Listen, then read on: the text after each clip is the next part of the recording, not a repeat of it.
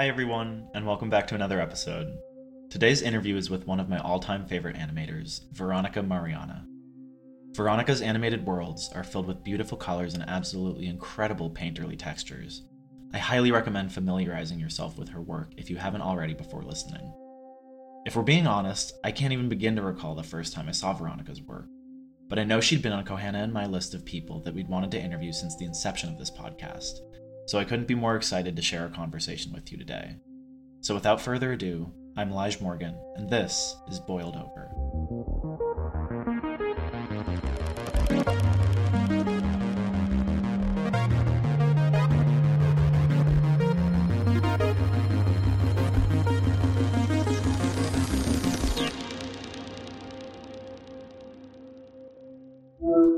Hi Veronika, thanks so much for taking the time to be here today, and to get us started, would you mind introducing yourself and talking a little bit about the work you make? Yeah, so my name is Weronika.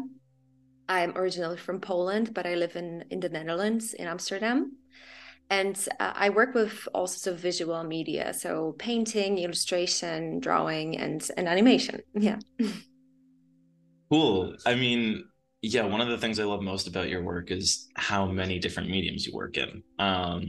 And maybe it's just because you've been sharing a lot of stuff on Instagram with like a lot of watercolor textures and like, I don't know, I love all of the physical textures that come through in your work.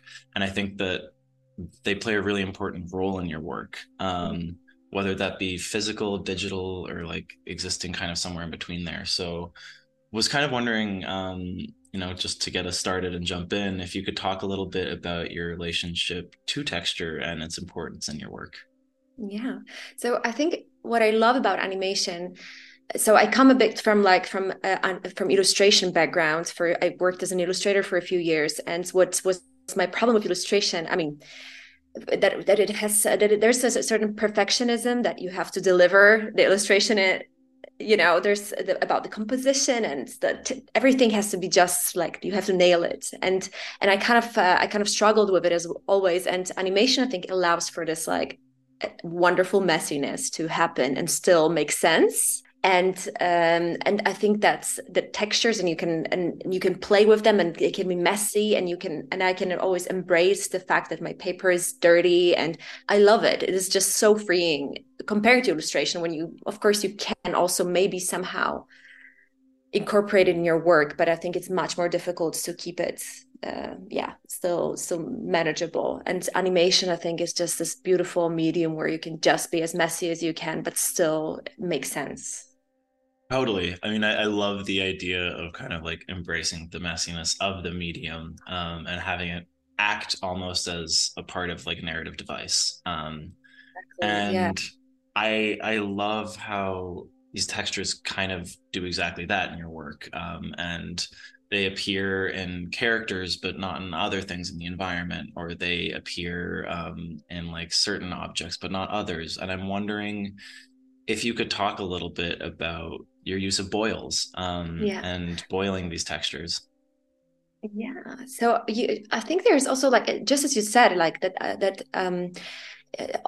this mess, maybe this, or this, quote unquote mess, it becomes almost like a co-creator in sense. So what I love about this process is that I'm not in full control of everything, and I kind of love that. That's why I often use very cheap materials. I love cheap art stuff. Like, I buy like cheapest possible stuff usually. I mean, sometimes I just buy something nice, but I just love cheap art supplies, and the way like watercolor works on cheap paper. It's just fascinating. You cannot control it in any way, so it's going to do its own thing anyway. So I think it's just, and if you animate it, then it's just wonderful things can happen. And I'm absolutely fascinated by how it does the boiling and whatever else. Like, it creates its own effects just Right.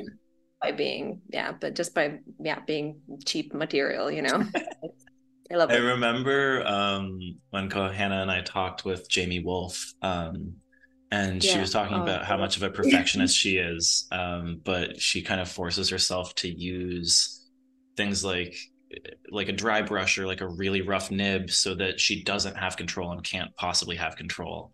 Yeah. And yeah, kind of like embracing the messiness in the same way, where, with something like illustration, like you said, there's so much emphasis on the composition because it's just, for lack of a better explanation, like one frame that you're looking Yeah. at rather than a succession. And yeah, then when you throw all of those frames together, it creates something completely different, which even the way the paper kind of like folds and bends in your work, and how that becomes a part of it as well. It's all so beautiful. Thank you so much. That's lovely to hear that. And I think some element of perfectionism, of course, is always there. I think that's, this, I mean, in order just to even put this amount of work into something, right, we gotta be, I think, a bit, have this like perfectionism brain, but indeed, like you cannot make every frame that perfect, or at least I'm not striving for that. I love this kind of unfinished, slightly messy structure. I'm still developing that. So, so it's a process. Yeah. When I discovered animation, I kind of felt like finally, like all my kind of character traces that were kind of like always on a way of me actually doing something right, where suddenly I was like, oh my God, there's space for all of it here. Like animation will allow me to just like flourish as like kind of imperfect, messy, anxious, neurotic person, because it just, and workaholic, like it's Right. just gonna like, yay, all of this is, there's space for all of it here, and it's gonna be great. you I know love that because I feel like your journey into the world of animation came with your journey into not necessarily a different style, but maybe like a different workflow and working like so much more loosely. Could you talk a little bit about, I guess, the departure of working on illustrations and working, very, um, yeah, for lack of a better word, like as a perfectionist, and then moving toward like a much looser workflow? Oh yeah, that's a great question, because I think indeed animation is such a great teacher. Like it opened so many doors in my head, it just opened so many possibilities. And I think it's been such an interesting and super exciting journey since the moment I kind of started. And my journey to animation was, maybe, I don't know if it's typical or not, but I've never really watched animation. So I honestly, I wasn't aware of existence of anything else outside of like Pixar and anime. So, and maybe some Adult Swim, but I never really watched that stuff. I didn't know what it was. I honestly didn't know there's like a whole world out there. And so I think I'm not exactly sure how I came across it. But once I just started, like once I saw like first, experimental animation stuff, I was just mind blown that this is, I felt like this is home, I need to go there. And yeah, and it just felt so natural in a way, like so natural to me to go to this direction, kind of. Yeah. That's so sweet to hear. And I think really evident in your work that it feels like you're home for sure, at least from the outside. Thanks. Yeah, love it.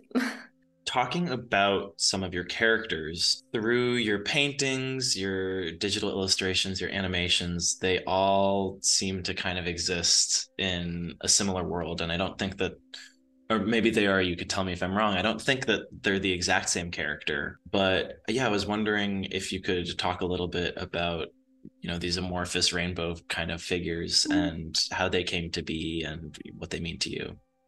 Sure, yeah. It's a great question that I sometimes I don't exactly know the answer to the question, because I think what's beautiful in general about art is that it takes yeah, it just takes control a little bit, right? Like I kind of feel like as an artist, you are a little bit of like a vessel of something, and you're not fully aware of what's happening. And I love this about making art, that only after a while sometimes I see what the point of something was, or what I meant through some piece of art. I think there Mm, we just tap into some kind of pool of like of associations and dreams, and this kind of consciousness, the collective consciousness of that. And we do it maybe a little bit somehow intuitively, if we are, of course, like practice it and allow for it. And I try to do that. I try to practice and allow for this kind of flow to happen, and then things and characters, they appear. And it's very of course self-centered, right? It's all about like as I think most of artists, I create a lot of stuff about myself, but it is indeed usually there are different characters, because I am also in different places of my life, or different stages of connection or disconnection, with my body or with myself. And yeah, and I just sometimes I analyze it, or sometimes I just also like let it go and see, without analyzing too much, without judging who these characters are. Sometimes it scares me a little bit because it goes to like dark places, and then I'm not, like I wonder sometimes if I should go deeper to this darkness, or if I should just like slowly remove myself from the Hmm. darkness. Am I deepening the darkness through depicting it on paper, or am I helping myself? I'm never really sure fully, but I do believe that there's a therapeutic kind of auto-therapeutic also part of painting yourself or yourselves, all different shapes and of I think yourselves. I think it's a fine line to walk, Yeah. um, kind of like treating art as therapy. And like I think it can be like really, really successful for some people, and other people it does kind of just, I don't know, have them dive like deeper into the darkness almost when you're working on a project that centers around like trauma or grief or any sort of negative feeling, and particularly with a medium like animation where you have to put so much of yourself into it for so long. I think it really takes a toll on some people. And Definitely. yeah, I'm kind of wondering in hearing you say all of this and how these characters are kind of a like reflection of you. Do you see them at all as self-portraits, or more just kind of as an extension of who you are and how you exist?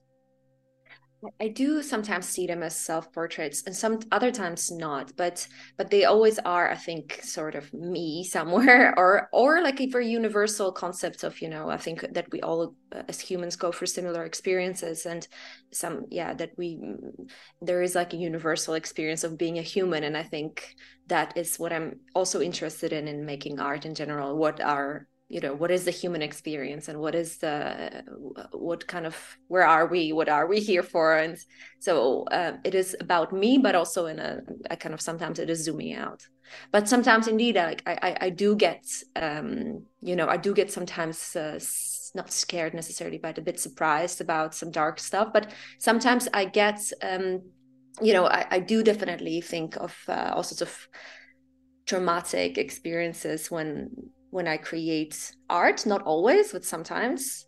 And there's a lot about sort of feeling disconnected to my body and to like senses, and I feel that drawing and animation is helping me to navigate that a little bit.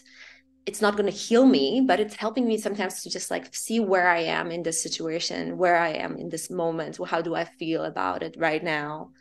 And I do see that some patterns, where I had this phase of having people with beaks, with like bird people, and they kind of are happy, sort of colorful and happy. And I realized that they only appear sort of from time to time when I actually feel very disconnected from my body, when I don't Hmm. feel, yeah, when I don't feel my body, when I'm kind of like a stranger.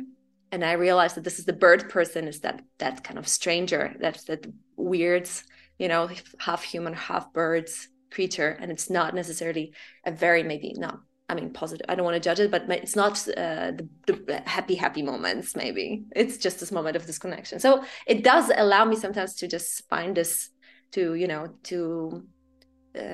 yeah, to just find some symbols maybe for different stages.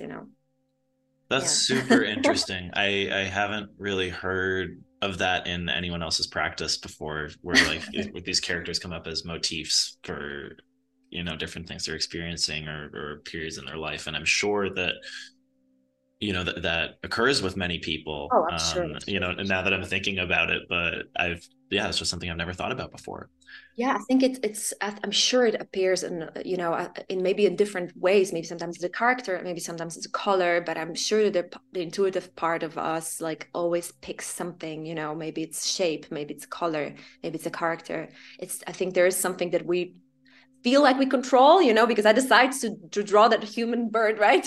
I'm not in some kind of trance, but I think there is an intuition that steers me somewhere, and I think it works for all of us this way. But sometimes it's difficult to maybe analyze it, or, yeah. Right. I'm curious. throughout it all, the colors are so unmistakably you. And I'm wondering kind of how you've landed on the palette that you use. And I feel like there's a whole rainbow in there, but there's also a lot of soft pinks and subtle blues. And I'm wondering what these colors mean to you and why you've kind of chosen them, at least for the time being, and why you work with them. Yeah.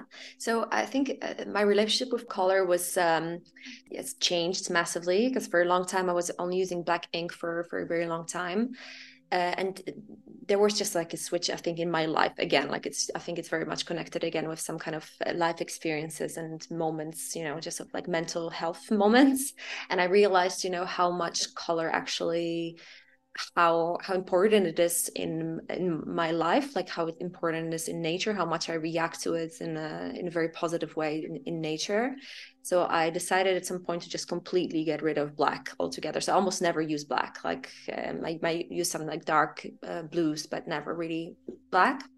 And also just this idea of like opening up this, just completely experimenting with color. So for a long time I was just like using random colored pencils without controlling which one I'm taking. And it was very confronting because of course we have this idea which colors look nice together, like nice contrast or nice, some kind of harmonic composition. But I feel like this stepping away from it and just using different colors and different also ugly combinations is very healthy, like, to not get stuck in again this kind of I definitely do get stuck in this idea that things have to be just pretty also and beautiful. And, and this is, I think, a result of working as an illustrator for a while, with working for commercial illustration, for brands and so on, that things have to be pretty, have to be beautiful in order to be interesting.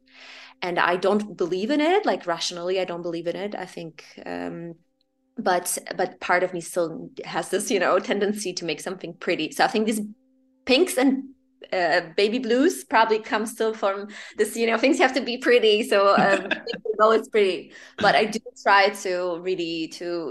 to push myself to different directions and use different colors and weird color combinations that sometimes trigger something in me, like they are uncomfortable. I like that also, that some color combinations are just uncomfortable, and I just try to see where they take me, if I just so I kind of see it always as like all of this, all working with visual media. I kind of see it as a constant kind of movement and like constant crossing some personal boundaries and personal kind of comfort zones, and that's what interests me in this as well.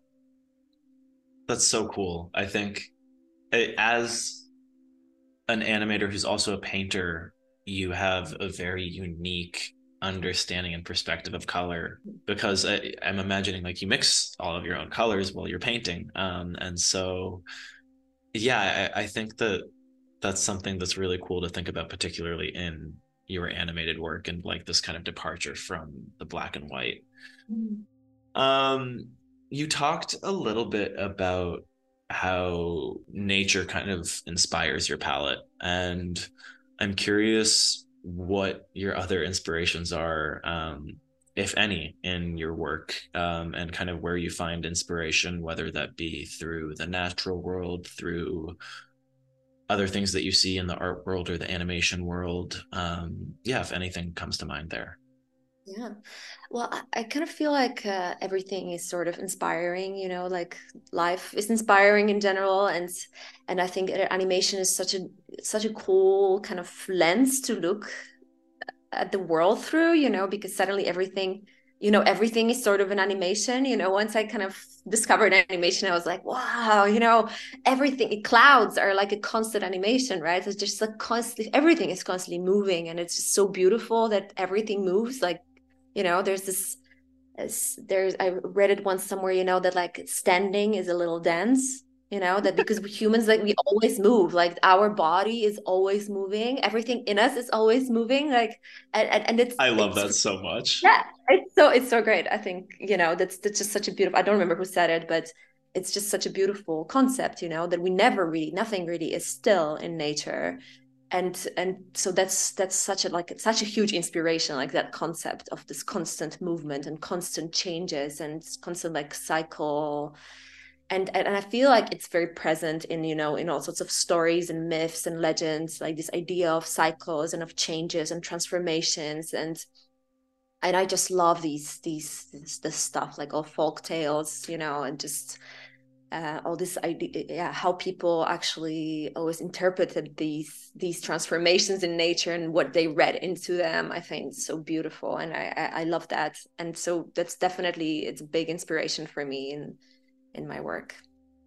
Do you have any inspirations from like media that you consume, or any artists that you really like, or anything of that sort? Oh, for sure. You know, we all are so, I think, so visually, you know, triggered constantly. That's, I think that definitely you know, yeah, I definitely do consume also visual stuff. And but yeah, I'm sure that's, you know, partially a lot of things from childhood as well, from like being, you know, I grew up in Poland, and this in Eastern Europe, in Poland, has such a big tradition of animation. And right now I feel like I appreciate it now, but I was a kid, I think I hated it because this was so dark, like, you know, Polish animation like from 60s and 70s is just like stuff from like Witold Giersch, for example, like all painted on glass. It's so beautiful, and right now I appreciate these techniques and just and the beauty of it, but it's really dark and kind of also in terms of palette, color palette, and it's quite dark. It's dark stuff. So, but I'm sure that some part of this was I feel like I was influenced by some of these also Soviet animations that I watched as a kid. Hmm. You know, I think they were like, there's kind of beautiful deep fairylands. You know, Any in particular? wow.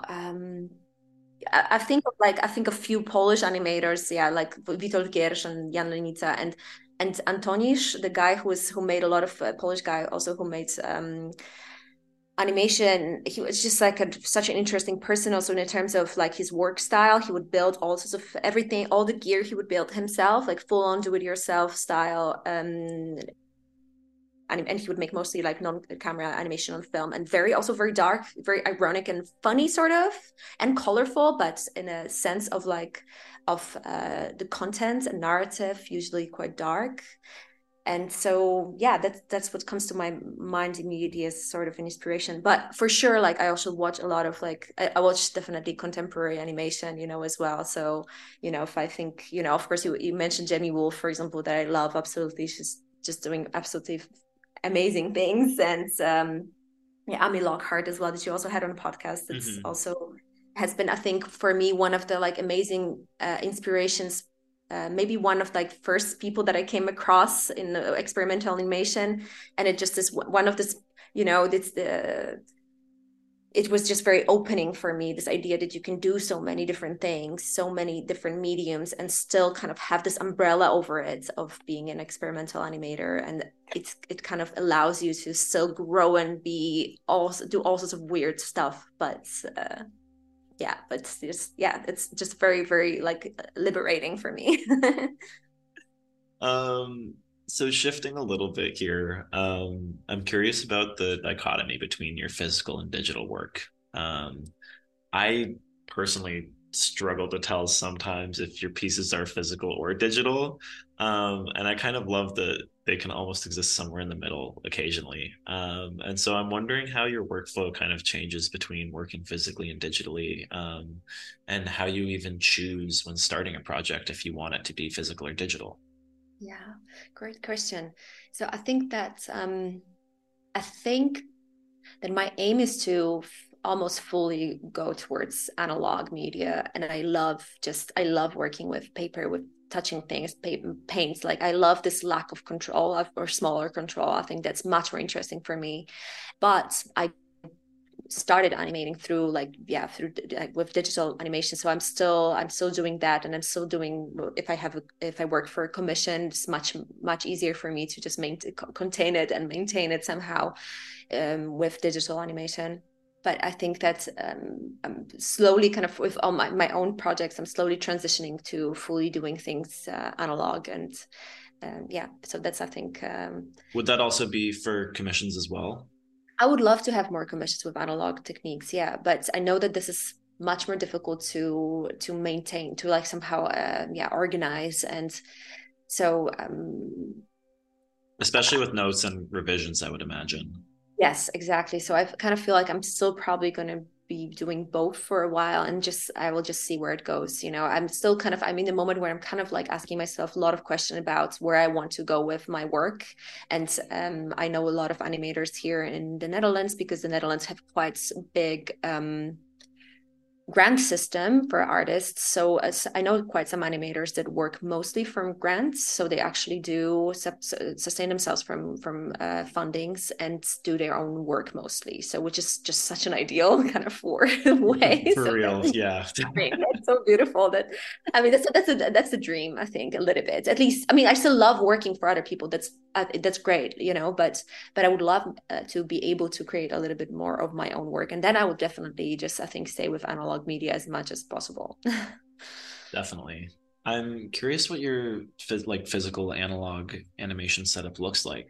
Do you use a downshooter? Like, how do you register your frames? What does that all look like? So as I mentioned, I am self-taught. So I think that I'm doing a lot of things very in a very kind of basic way. It's not an elaborate setup, I think. So I scan all the frames because I love the texture, and I haven't, I don't know, I don't want to invest in like a camera that can capture the texture, I think, because it would, I don't know, it's quite easy for me right now, the setup that I have of just scanning my frames and then arranging them in Photoshop. Or so it is a bit of I feel like I kind of feel sometimes like I'm cheating, or like I'm doing something wrong, or I don't fully understand on how to like make my workflows smarter. No, no, no, no. But I kind of feel like I want to also be really honest here, that that my workflow is, it's not elaborate. And I would love to maybe, to just slowly kind of professionalize it a little bit more. But this works for me right now, and I kind of feel comfortable in that workflow. So yeah, so that's how I do it. Yeah. That's super interesting to hear that you use a scanner, because I would not think that with like how much texture comes through from the paper specifically, like the way that it ripples and kind of bends and folds. Like I would think that the scanner would push that down almost.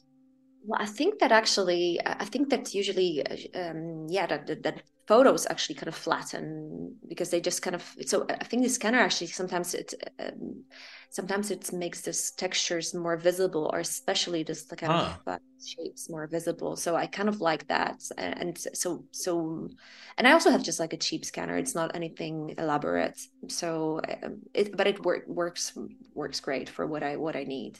Yeah. And then you're just compositing in Photoshop?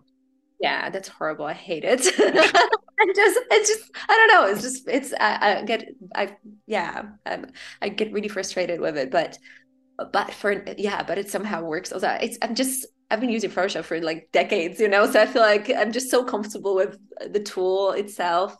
And I kind of cannot bring myself yeah, it's very hard for me to learn new softwares. I have huge resistance to No, it. So, I'm exactly the same way, and I feel so guilty, I guess, for animating in Photoshop when I know that there's TV Paint and Toon Boom, and I don't know. I know that there are like actual animation programs out there that would be great, but I continue to use Photoshop because it's what I started animating on, when I was like a baby.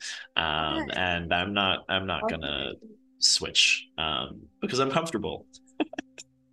yeah, well, I feel better now.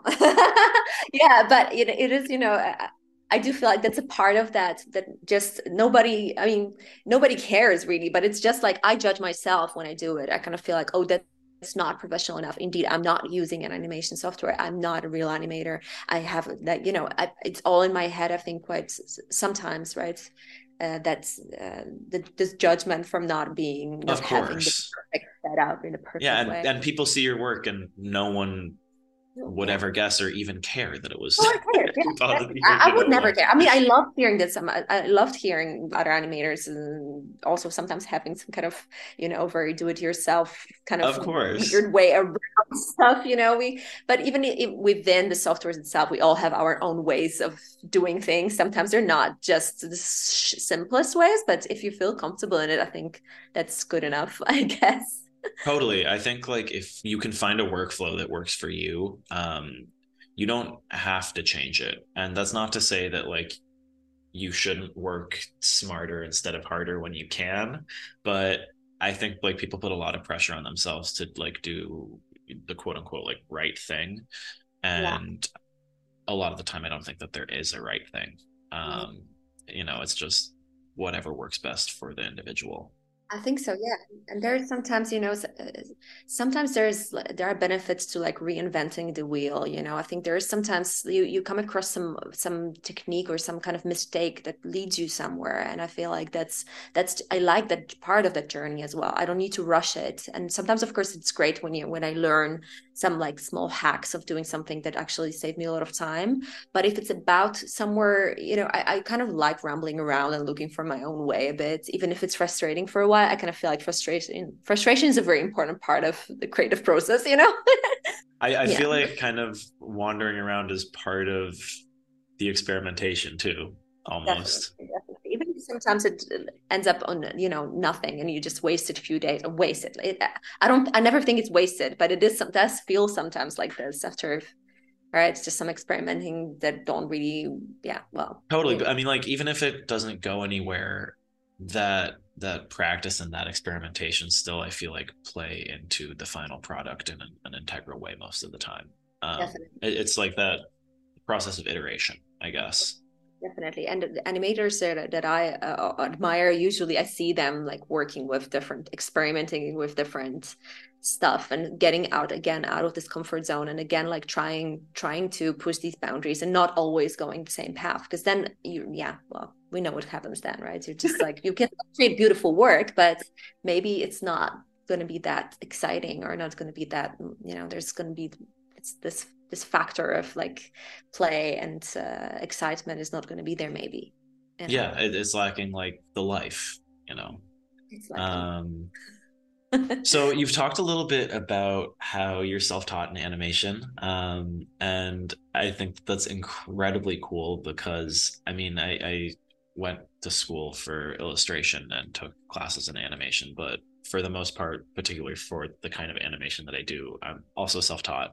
mm, Um, and I don't know, I think in talking with other people who are largely self-taught, it's really cool to hear the kinds of ways in which they taught themselves, the kinds of materials that they used.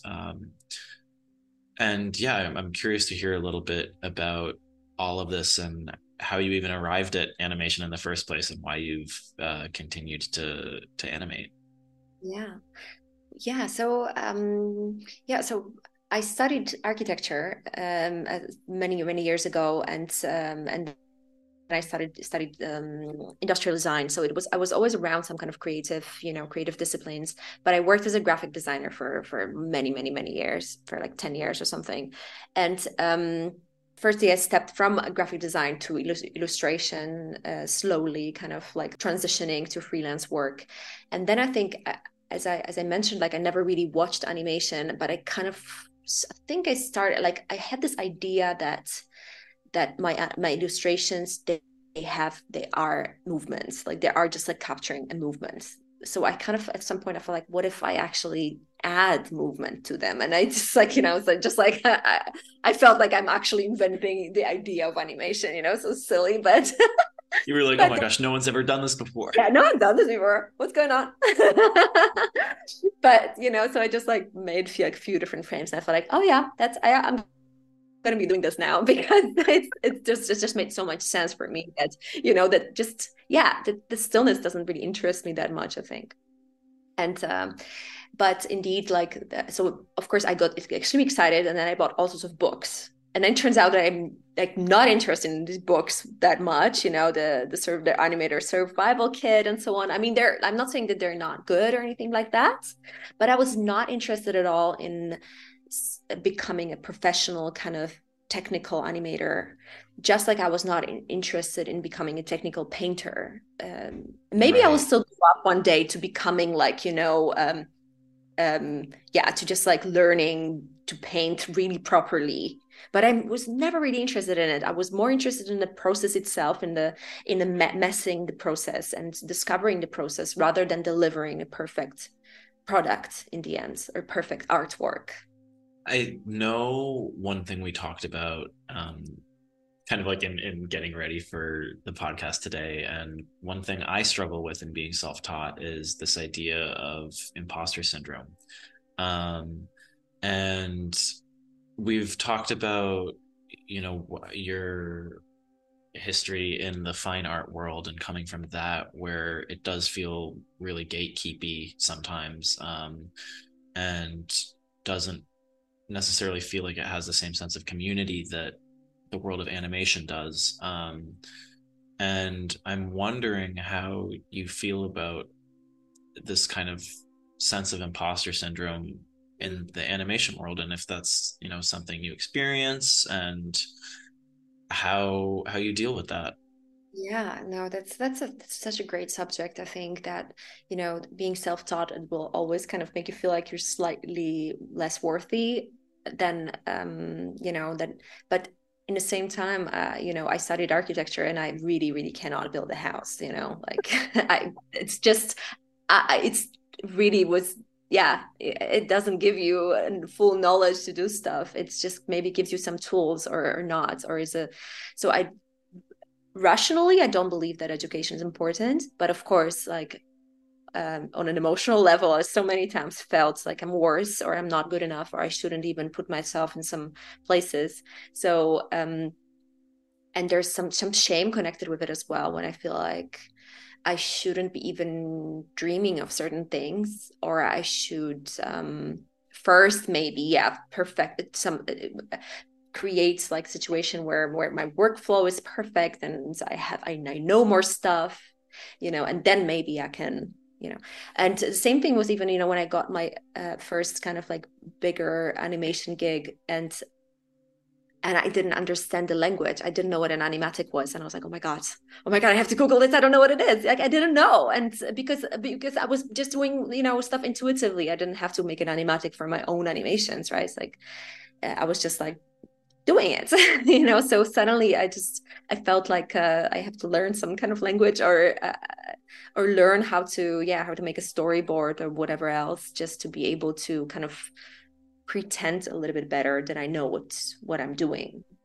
But it's exactly, I think it's exactly the same as with any other discipline. I definitely had it with graphic design. It is a lot about your confidence and about the way you present yourself or the language you use, rather than skills themselves. But I do feel like I'm in the beginning of my journey. Like I'm probably going to be animating for maybe for the rest of my life. So I do feel like it's still a beginning, and I'm still just starting certain things. I'm still starting to understand where I want to do, what I want to do with it, what interests me in it. So I feel like it is just the beginning of my journey. Yeah, I'm not sure if this answers the question, but Completely, yeah. And I mean, I'm both incredibly excited to hear that it's the beginning of your journey and to see what comes next, but also as soon as someone starts animating, they're an animator. yeah, And obviously, I struggle with imposter syndrome all the time. And at any time I'm in a room physically with other animators, I have horrendous social anxiety because of it. But yeah, I think we're all here to tell each other that we're crazy for thinking. yeah, because we don't think this about anyone else, right? It's like No, of course what not. you just said, that every person that is into it and loves it, like I give them full, I'm yeah, I just see them as an animator already just by wanting to do it almost, right? But yeah, so it is also only in our heads, but there's, this idea, yeah, this shame and like feeling maybe, yeah, feeling not good enough. I think it comes from like probably different parts of our lives, and it just shows up in different, in our work as well, right? So I think it's just a general healing that needs to be done. And for myself, I feel like it's, yeah, general healing that to feel worthy of, in general, people's love or attention or whatever else. And then maybe this part will also heal because Of just going to school is course. not going to fix it, like just going to school doesn't give you yeah, but so.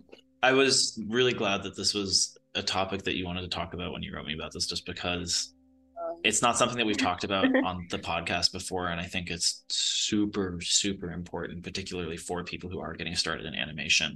Um, just Yeah, because it's yeah, something that I think, regardless of really whether you have a formal education or not, everyone experiences it at some point. And it's not talked about a whole lot, but it is something that everyone struggles with, and a lot of people continue to struggle with well into their careers. absolutely.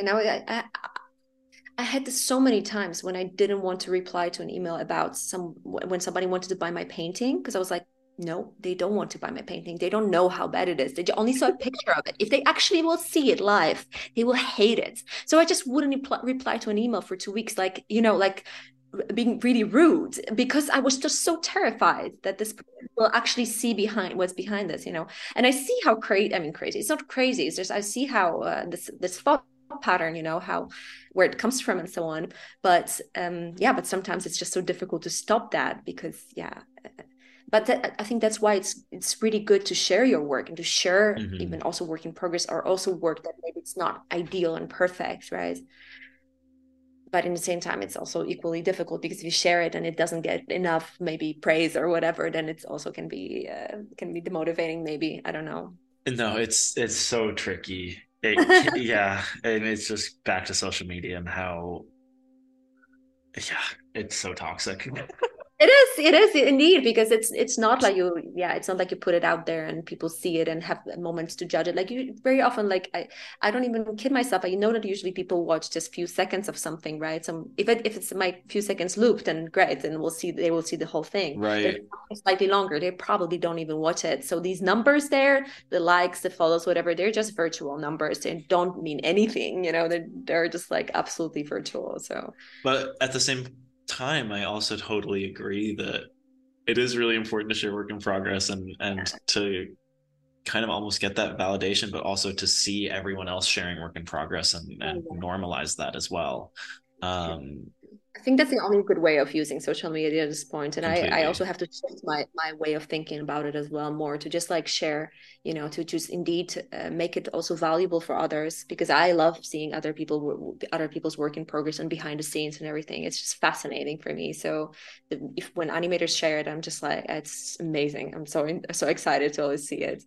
Oh, me too. I always love, like, yeah, my favorite thing is kind of getting to like peek behind the curtain. Oh, When yeah. people post So the cool. carousel and like the last slide is like a little process shot or something. Yeah, that's my favorite.